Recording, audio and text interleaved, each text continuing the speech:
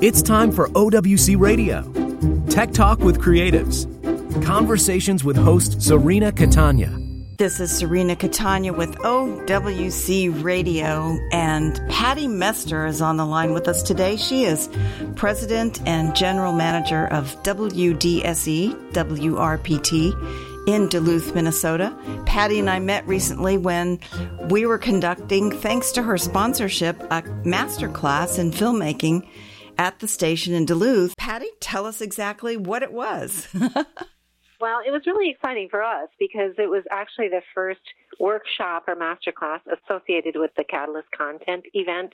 It's more than just an event, but it's a television episodic festival that happens. It will be happening here in October. Philip Gilpin, the executive director, has been working in the community to generate not just excitement about the event itself, but really to show the community how important it is to honor filmmakers, from whether they're producers or writers or set designers. I mean, there's so much going on here in the Midwest, and we're really thrilled about the fact that Philip is bringing the festival here because it's an ongoing event, if you will. And part of WDSE and WRPT supporting that is that we're able to commit to doing some workshops alongside Catalyst Content. And this past weekend, like you said, when you were here, it was fantastic. The first thing that we've ever done as an organization, the first thing that's been done in the community around this. And we had 18 people in that workshop who were from various levels of abilities, from brand new people to people who had worked together for 25 years. And seeing that energy and how people were exposed to creating content in ways that they had never done before was so exciting. And Serena, the way you brought your experience to it, threading that through those instructions, it was really engaging. All of the hard-earned lessons from Hollywood. Yeah, exactly. Don't do what I did. Yeah, it was fun. I tell you, I was very inspired by everybody in that room. Duluth is an amazing town, and you are bringing something so valuable through PBS with that local community. So let's step back for just a minute and tell our audience who may not know, what is WDSE, what is WRPT, and where can people tune in? Sure. WDSE WRPT is a public television station, and in fact, we're going to be celebrating our 55th anniversary on September 13th this year. And we are a member station of PBS. We're a member station of NEDA and APT. And you can find us, well, locally you can find us in so many ways. You can just find us over the air if you have some rabbit ears, if you will, if you have an antenna, cable stations, direct, etc. But you can also find us online at WDSE.org. Yeah, I noticed that. We can see some of your content by going directly to your website. I want to get in a few minutes into, because everybody's been asking me, and I'm so fortunate to have you on, about how they quote unquote distribute their media through PBS. But before we get into all of that, I think it's really worthwhile spending a minute on the PBS brand. Why is it so beloved? It truly is, I think, an American icon. It is. So for about 16, 17 years, there has been a survey conducted annually, and it has proven year in and year out that Americans truly trust PBS more than any other brand in America. I think it's something like 86% of households watched PBS last year. And part of the reason that it is so, I think, is because, let's just start with children. Parents name PBS Kids the most educational media brand for children. And about 72, 75% of children watched PBS last year. And knowing that they can put their children in front of that content, and that not only will they learn something, but they can trust that there is something ethical, moral, and they'll actually get something educational out of it. So when you start as a child and you're brought up through that into programs such as Nature and Nova and some of those other very educational, it's almost like a whole life experience in terms of having education there. And then, of course, they have such fun programs like drama through Masterpiece Theater and Antiques Roadshow. I think it's one of the most popular shows on the PBS affiliated stations. It really carries high Nielsen ratings. I was going to say, I think it's very highly rated in any station. I mean, it's one of the highest on the air. Yes. Everybody I know loves it.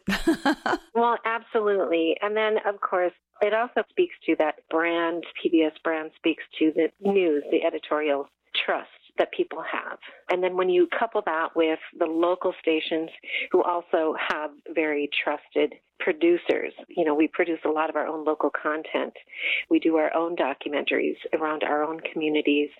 We do our own weekly, quarterly programming that also engages the community. You couple that with that national programming, and there's a lot of trust there. I think a lot of people think PBS is a national quote unquote channel, but it's very much, the content seems to be very much also driven by local stations like yours. And you do seem to be wired into that community. I watched as we worked with those people that had signed up for our workshop and how committed they are to WDSE and what you do there. It was awesome. There's a lot of talent in that town. I think everybody's really fortunate to have each other. So you're one of the sponsors of the Catalyst Content Fest, correct? We are. We sort of, and I say this in quotations, I guess, we are the storytellers. WDSE, WRPT has been the storytellers of the northeastern part of Minnesota for nearly 55 years. And what that means is every year we put out a couple of documentaries that speak to the culture, the people, the history from this area. And so that, along with all of the other local content that we create, we are very committed to our arts and cultural community. You are. We really are. I mean, we had for many years a program on the air called The Playlist, which highlighted a couple of local bands each week. It's a quarterly program, but elevating those individuals who have such talent, in addition to people who are artists of many kinds. We have a program called Making It Up North, and it highlights people who make a living in the Northland around their passion. They're entrepreneurs who are committed to living here by Lake Superior, where it is quite cold, I have to say. I don't think that we share the same kind of weather, Serena. No, we don't. I'm in San Diego. Yeah, for those right? of you who don't know, this is being recorded in sunny San Diego, where it was literally 85 degrees in the studio when I walked in because the air conditioner had not been turned down. Oh, my, right. Well, and so fortunately we have days like that. Duluth is so beautiful, but in the winter, I have to say, it's a little chilly come February. Oh, but it's beautiful there. I've fallen in love with the community and the people in it. 4:30 in the morning, headed towards Lake Superior so we could watch the sunset was a highlight of my last trip. It's spectacular. And looking at the town of Duluth from Lake Superior, which I've been told is the largest freshwater lake in the world. It's majestic. It's just majestic. So it's worth the time when the lake gets angry, I understand. There's some pretty tall waves there, and other times it's smooth as glass like it was the morning that we were out. Just beautiful. Exactly. So I know you're going to get phone calls, though. I just want you to know that people will say the largest freshwater lake is Lake Baikal in Russia. Really? Well, because it's the number of gallons of water versus the shoreline? Yes, the cubic feet. I thought Lake Powell was one of the largest. It only has 2,000 miles of shoreline, and Lake Superior it's like being on the ocean. But looking out on Duluth, I think you're just in such a beautiful place, and I'm really looking forward to being involved in the Content Fest. But I know people are going to be clamoring to find out more about how they can get their films on PBS. Sure. So let's take a moment to, first of all, explain how distributing your film through PBS is different from other solutions that might be available for filmmakers. So first of all, PBS is a membership organization. And what they do is they provide national programming, and they're distributing the national programming and technical services to their membership stations. Mm-hmm. So while they are not producers themselves, people will submit their programming to them. And really the best thing that I can suggest to do is to go online, go to pbs.org, and look at their submission process for producers, because they have very specific standards on how to submit. They get so many submissions that what happens is if people don't follow the criteria, they easily get weeded out. There are only 3 people at PBS who actually look through that content And they have to pretty quickly decide, how does it fit within their content strategies? Does it really fit ethically with their guiding principles and their editorial integrity, the quality that they want to distribute? So that's something that they can determine quite quickly. Now, I think that sometimes as an independent, if you feel that their content can stand on its own and they could submit directly to PBS, then do so. However, if the producer has a really strong relationship with the local PBS station, it may be something that they want to submit to PBS through their local station because they have the relationships. Absolutely. You know, I'm looking on pbs.org right now while I'm talking with you. There is, for people who are interested, if you go to the bottom of the page and you scroll to the button that says Producing for PBS, there's a very detailed section on the website about everything, your content priorities, your submission guidelines, and the whole proposal process, editorial standards and practices, funding standards and practices, co-production guidelines, production guidelines, everything that as a producer you might need to know about what we call deliverables. In your particular station, you were talking about the length of the programs, and there's some very specific guidelines for how long the intro can be, how long you can give credit to your sponsors. Can you explain what you meant when you were talking about 2646 and the details of that? Sure. So what they're looking for is specifically from beginning to end, they're looking for that content to be 26 minutes, 46 seconds or 56 minutes, 46 seconds. So what that has to include is, yes, you have to have your opening in there. But what's really important is at the end of that program is that you give credit to where the credit is due. For anybody who supported it financially, any funding that came through to support that production must be listed in that production. People who were associated with making it happen, they must be listed in that production. Any foundations, again, more funding parts of that, but it all has to be in there and it has to be included in that 5646. Because one of the things that you want to do is you want to protect those people who invested. Absolutely. Make sure that you give them credit where credit is due. And also one of the criteria is that you have to, as a producer, ensure that there is closed captioning. And there's very specific closed captioning that's included in that as well. So again, I would check that out on PBS. You're right, pbs.org. They give you everything that you need to know there. There are other ways to distribute as well. I want to ask you really quick, though, before we get off of this, because I know people are asking me, how much do I get paid?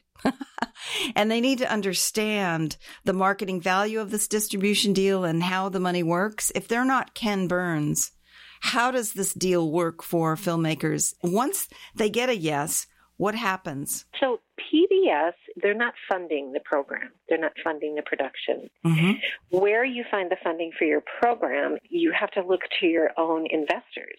So you have to look to your own underwriters, to your own foundations, to individuals who might want to support people who really believe in the production that you're creating. Mm-hmm. And so really it is a situation where you're looking to PBS, again, as that trusted brand, as that trusted organization. If they decide to pick up your production and distribute it, once you've established a name like Ken Burns, there might be some opportunity in the future to do some.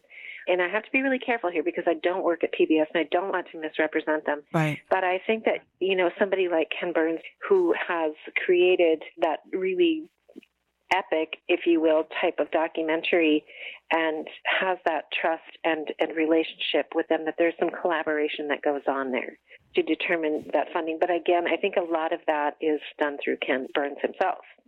So I think the good news for producers is the PBS brand has an incredible amount of prestige and recognition. If you are able to distribute your film through PBS, you will be able to get sponsorship more easily than you can if you're out on your own trying to convince people you have something wonderful. So the marketing value of that deal, I would think, would be incredibly high. I have a question. Who retains the copyright? The producer does. Oh, okay. If you look at how PBS, they schedule about 6 to 12 months in advance. Mm-hmm. In some cases, up to 3 years, because they actually have content strategies that they are focusing their energies on. So, for example, I know that right now in the forefront, they're looking at health, and they're looking at content around health. And now with the upcoming elections, of course, they're potentially looking for content about elections or, about candidates, about the process, about the communities. And recently, very recently, the president of PBS, Paula Kerger, signed on for another 5 years. And she's very interested in documentaries and the historical aspects of the content that people are creating. And I think that you're familiar with that. Mm-hmm. I know where you live that you have the Southern Cal PBS station, but I'm assuming that there are some documentaries that are made out of there that are specifically around Southern California, about the San Diego area or whatever topic. It is really important to get familiar with that and to really look at what they're doing. I think if you look at something like Independent Lens and POV, there are about 50 shows that they put on an annual basis with those two programs. And so I think that if you're looking at more of the documentary, and it doesn't necessarily have to be historical but current, that if somebody's looking to get consideration for those programs, they have to be that specific when they submit. So if you do get accepted locally or nationally, how long is the term? I mean, normally if they say, okay, we'll run this, what's the length of the run? So it takes about 4 to 6 weeks to hear back as to whether or not they're going to go forward. Mm-hmm. And then it just depends. So, for example, we have a program called Native Report, and it is actually the very first program that was produced about Native Americans from a PBS member station. We're going into our 15th year. And although we distribute nationally, we don't do it in the traditional ways. But what happens is the people who are distributing the program will say, we have a release. We will release this, for example, on August 12th. And you can air this August 12th of 2019, and you can air it until August 11th of 2020. So you can air that program as many times as you like during that time frame. And then there might be a re-release. You started talking about NETA, I believe. Can you talk to people about what NETA is? It's NETA. They can go to netaonline.org while they're listening to this and look at the website. But explain to producers what NETA is and why it's important if you want to distribute through PBS. Sure. Okay, so this is very separate. It's a very separate organization from PBS, mm-hmm. and it's a member organization. So public television stations become members of NETA, and it's actually National Educational Telecommunications Association. And what they do is they connect public television stations with programming. And typically with educational sources, they do have a high focus on education, children's education. NETA is a little bit different than PBS. And again, though, there are only a few people who review the programs, but they will work diligently with the submissions, the people who submit the programs and the ideas. They too have a criteria, and it is stringent, and they want you to follow it. However, if they find that there is something, there's a nugget there that they really want to advance that program, they will work with the producer to complete the paperwork and go through so that they can distribute that program to the public television stations. They, I think, don't quote me on this. No, thank you for helping us. We're trying to get all these questions answered. Everybody's so interested in this. I think that there's approximately 60% of the programs that are submitted that get distributed. Now, having said that, I think that some of them do sit there for a while, and, NETA is not going to keep them on the shelf for too long. If the producer is not going to do the paperwork and really follow through, that will cause a bottleneck for them, and they're just such lovely people and work so hard and truly want to be helpful. But we really need to respect their process, too, and they're amazing to work with. So I would encourage, again, if you go on their website, you can find that criteria as well as a producer. And again, I say you can contact your local public television station if you have a stronger relationship with them and find out if they can work with you. There are no costs to PBS for submission. There are some costs, but there are costs for the distribution with NETA and with PBS. Well, but it makes sense. Do they upload this by satellite and the stations decide what they want to download, or how does that work now? Do you know? Yeah, they'll send out an email to the program managers from each station, and they will say, this program is available. And the stations have approximately 10-15% of their programming that they decide what they're going to air. And so they take a look at their communities, and they look at what's nationally being distributed by PBS. They look at what's going on currently in the culture, in their communities, and they say, is this complementary, or is this something that might be of interest to this community? Really checking the pulse of the community and seeing what they're looking for, and then deciding if it's a good fit. But also, if it's just really interesting programming, of course, people will air it. Yeah, it's kind of fascinating, the job of a programming manager, because there is so much. There's so much rich content out there to choose from. And what a fortunate place to be. I don't know how you do what you do, frankly. I don't know how you keep it all straight. I'm looking at the NEDA Guide to Media, and if you're listening and you do want to submit to NEDA, go to their website and click the section that says for producers. They're very, very specific about how to handle audio and closed captions and the formats that they accept. So I would believe that if they like your program, and as you said, if they're willing to work with you, they might send back a note to you and say, this has to be fixed. We really like this, but your color gamut is off, or something like that, and give the producer the means to fix it. But yeah, this is wonderful. This is wonderful information. May I just add one more thing there? Sure. So if you decide that you are going to work with a local station who is kind of like your presenting station, there may be some fees involved. Mm-hmm. And so every station works differently with producers. One of the things that when producers are putting together their budgets at the beginning, one of the things that they want to look at is how do they build a budget in there for marketing, for the PR part of it. Because if they're looking to that local television station, that local public television station to handle that marketing, of course it's going to cost them resources as well. It's going to cost the time of the person that's working at the station. It's going to cost potentially money for the marketing and the PR. So they may pass those costs through. So if the producer actually has that built into their budget up front, that will be very helpful to them as they go to that distribution step. If they didn't build it in, they didn't build it in. But some will, you can anticipate that some will ask for fees and some may not. It just depends on who you're working with. You know what I love about this? I'm just sitting here thinking, I mean, this is why people love PBS so much. This is all above board. It's all accessible. Yeah. You know what you're getting into. You know what the rules and regulations are. Try doing that with Netflix. Oh, well, I can't speak to that. I don't know. You're not going to get this kind of information. It's almost impossible for producers, unless you know somebody behind the scenes, to get this kind of information. And I think it's very exciting. I've had a lot of people lately asking me about PBS, and I was so happy to be there and learn about this, and so happy to have you on because I know you're so busy. So do you have any advice for producers who may want to submit to your station? Are you looking for programming about health? You also have a lot of educational resources. Yes, we do. Can I just jump in here, though? Sure. There's one organization we didn't talk about, and that is APT, and that's American Public Television. They also have a submission process, and they have 3 types of services. They have syndication, which is dramas. They're episodic. So if we're looking at television, there are some opportunities to get their series distributed. And, I'm talking about things like Doc Martin. I think, those are the types of programs that they distribute there. And then they have this premium service that is specifically around fundraising for the public television stations. But then there's also Exchange. And Exchange is about the how-tos, the lifestyle, the travel series, documentaries. For example, who doesn't know and love Bob Ross? Of course. And so those programs are all distributed through Exchange, and that's APT. And again, there is a cost to that.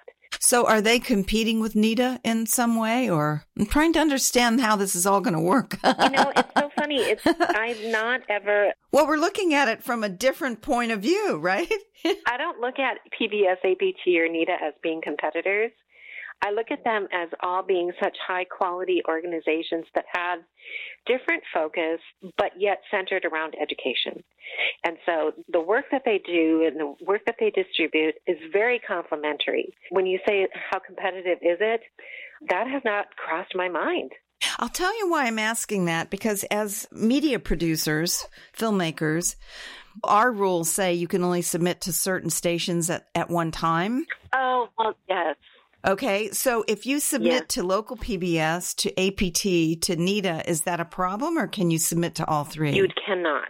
You cannot do that. So definitely NETA has that rule that if you're going to submit to us, then only submit to us. And yes. Okay. So thank you for saying that, because when you said competitive, my mind didn't even go there. Well, we're always worried about who to talk to first. And if you talk to the wrong person first, then you're not going to be able to get in the other door. You know, I'm trying to help people understand how they can get the best life for the product that they've worked so hard to produce. There's some amazing documentary filmmakers out there that really are at a loss. And I think organizations like yours and the Catalyst Content Fest are very, very important. I think Catalyst is it's actually the only independent television festival that I know of in the United States, and it's more of a market. So hopefully they will be looking for product for PBS as well. I believe they're bringing in a lot of agents from Hollywood, but this is wonderful. Thank you so much for clarifying all of this. You know, I was looking at your upcoming programming. You've got some really interesting events coming. You're doing a night of country music with Joe Flip, and then you're sneak peeking. I got to watch this, the Ken Burns 8-part series, right, on country music? Yes. Is that right? Yes, it is. And, you know, the last Ken Burns documentary that came out was about Vietnam. And when you talk about ratings, how difficult it is to get really high ratings, right? Mm-hmm. I think that one night the Ken Burns documentary actually beat the Game of Thrones, which was just phenomenal, right? Because that was one of the highest. I think that they had 11 million viewers that night, which speaks to, I think, the interest in Ken Burns and the quality of Ken Burns. But yes, that we are having an event centered around that, a screening in a community in northern Minnesota. And it's in a community, it's called Chisholm, Minnesota. And this community is so sweet because they show up. They truly show up in support of what's going on, and we anticipate that it will be quite successful. But yes, thank you for mentioning that. And we also are going to be celebrating again our 55th anniversary in September. And what's interesting about that is that next year PBS will be celebrating their 50th anniversary. So there are a number of public television stations that were established well before PBS was even an organization. And that goes back to that educational piece. And that's how we started. That was our focus. It's so wonderful, that sense of history and legacy. It must just be wonderful to walk in there and feel that around you every day. I mean, you should be really proud. So the Almanac North special edition is going to be on September 13th, right, for the 55th? Yes, it is. And what's really interesting, too, is that's the same day that Downton Abbey is coming out with their movie.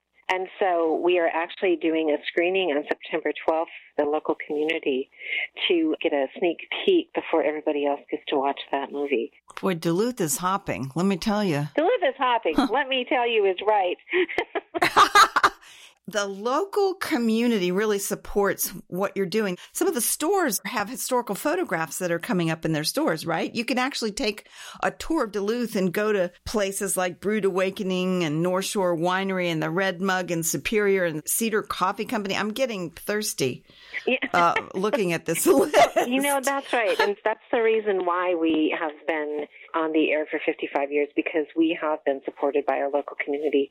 They are amazing folks that live here, and they are committed to public media and the quality that we provide in programming. So, yes, we are extremely fortunate. So what are you most proud of? That's a tough one because, you know, as a person, as an individual, I just feel so fortunate that I get to do this work. I'm really lucky that I get to be associated with this organization, that I get to work with the people that I do every day. And I think that I'm most proud of the fact that people who create the content, that they work hard. They're really interested in what they're doing. We have some very localized programming, and the fact that the community shows up for that, I guess that's what I'm most proud of, that I get to be part of the community that is really here for this kind of program. You know, our vision as an organization is to be essential to the communities we serve.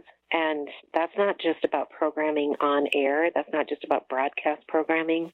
That's about engaging with them through social media, through other online resources, and particularly through events.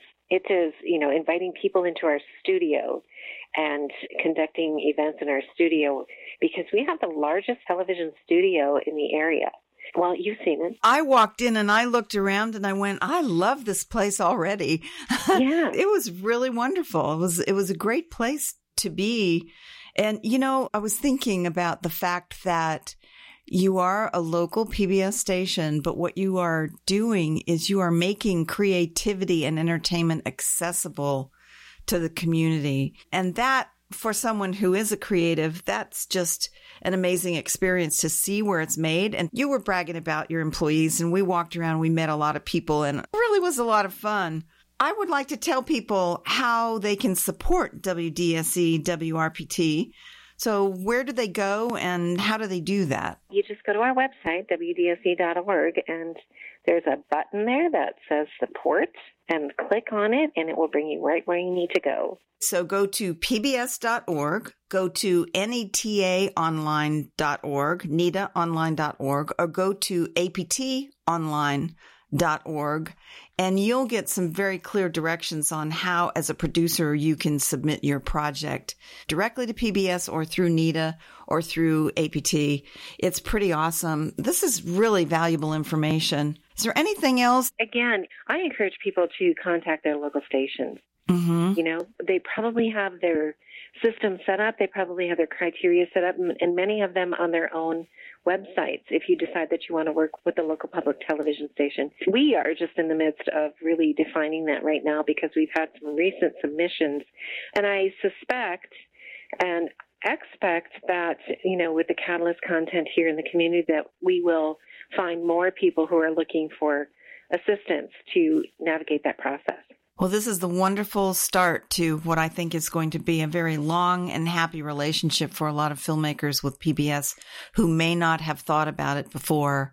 So I thank you for everything you do for the community and nationally, and just for everything that you've done for our workshop, for example. And I really encourage people to get involved. Thank you so much for taking the time to do this, Patty. I really appreciate it. You're welcome. And thank you, Serena. Your support is amazing. And that was Patty Mester, the president and general manager of WDSE WRPT in Duluth, Minnesota, sharing her vision and giving us some great advice about how to get our programming onto the most beloved brand in our country, PBS.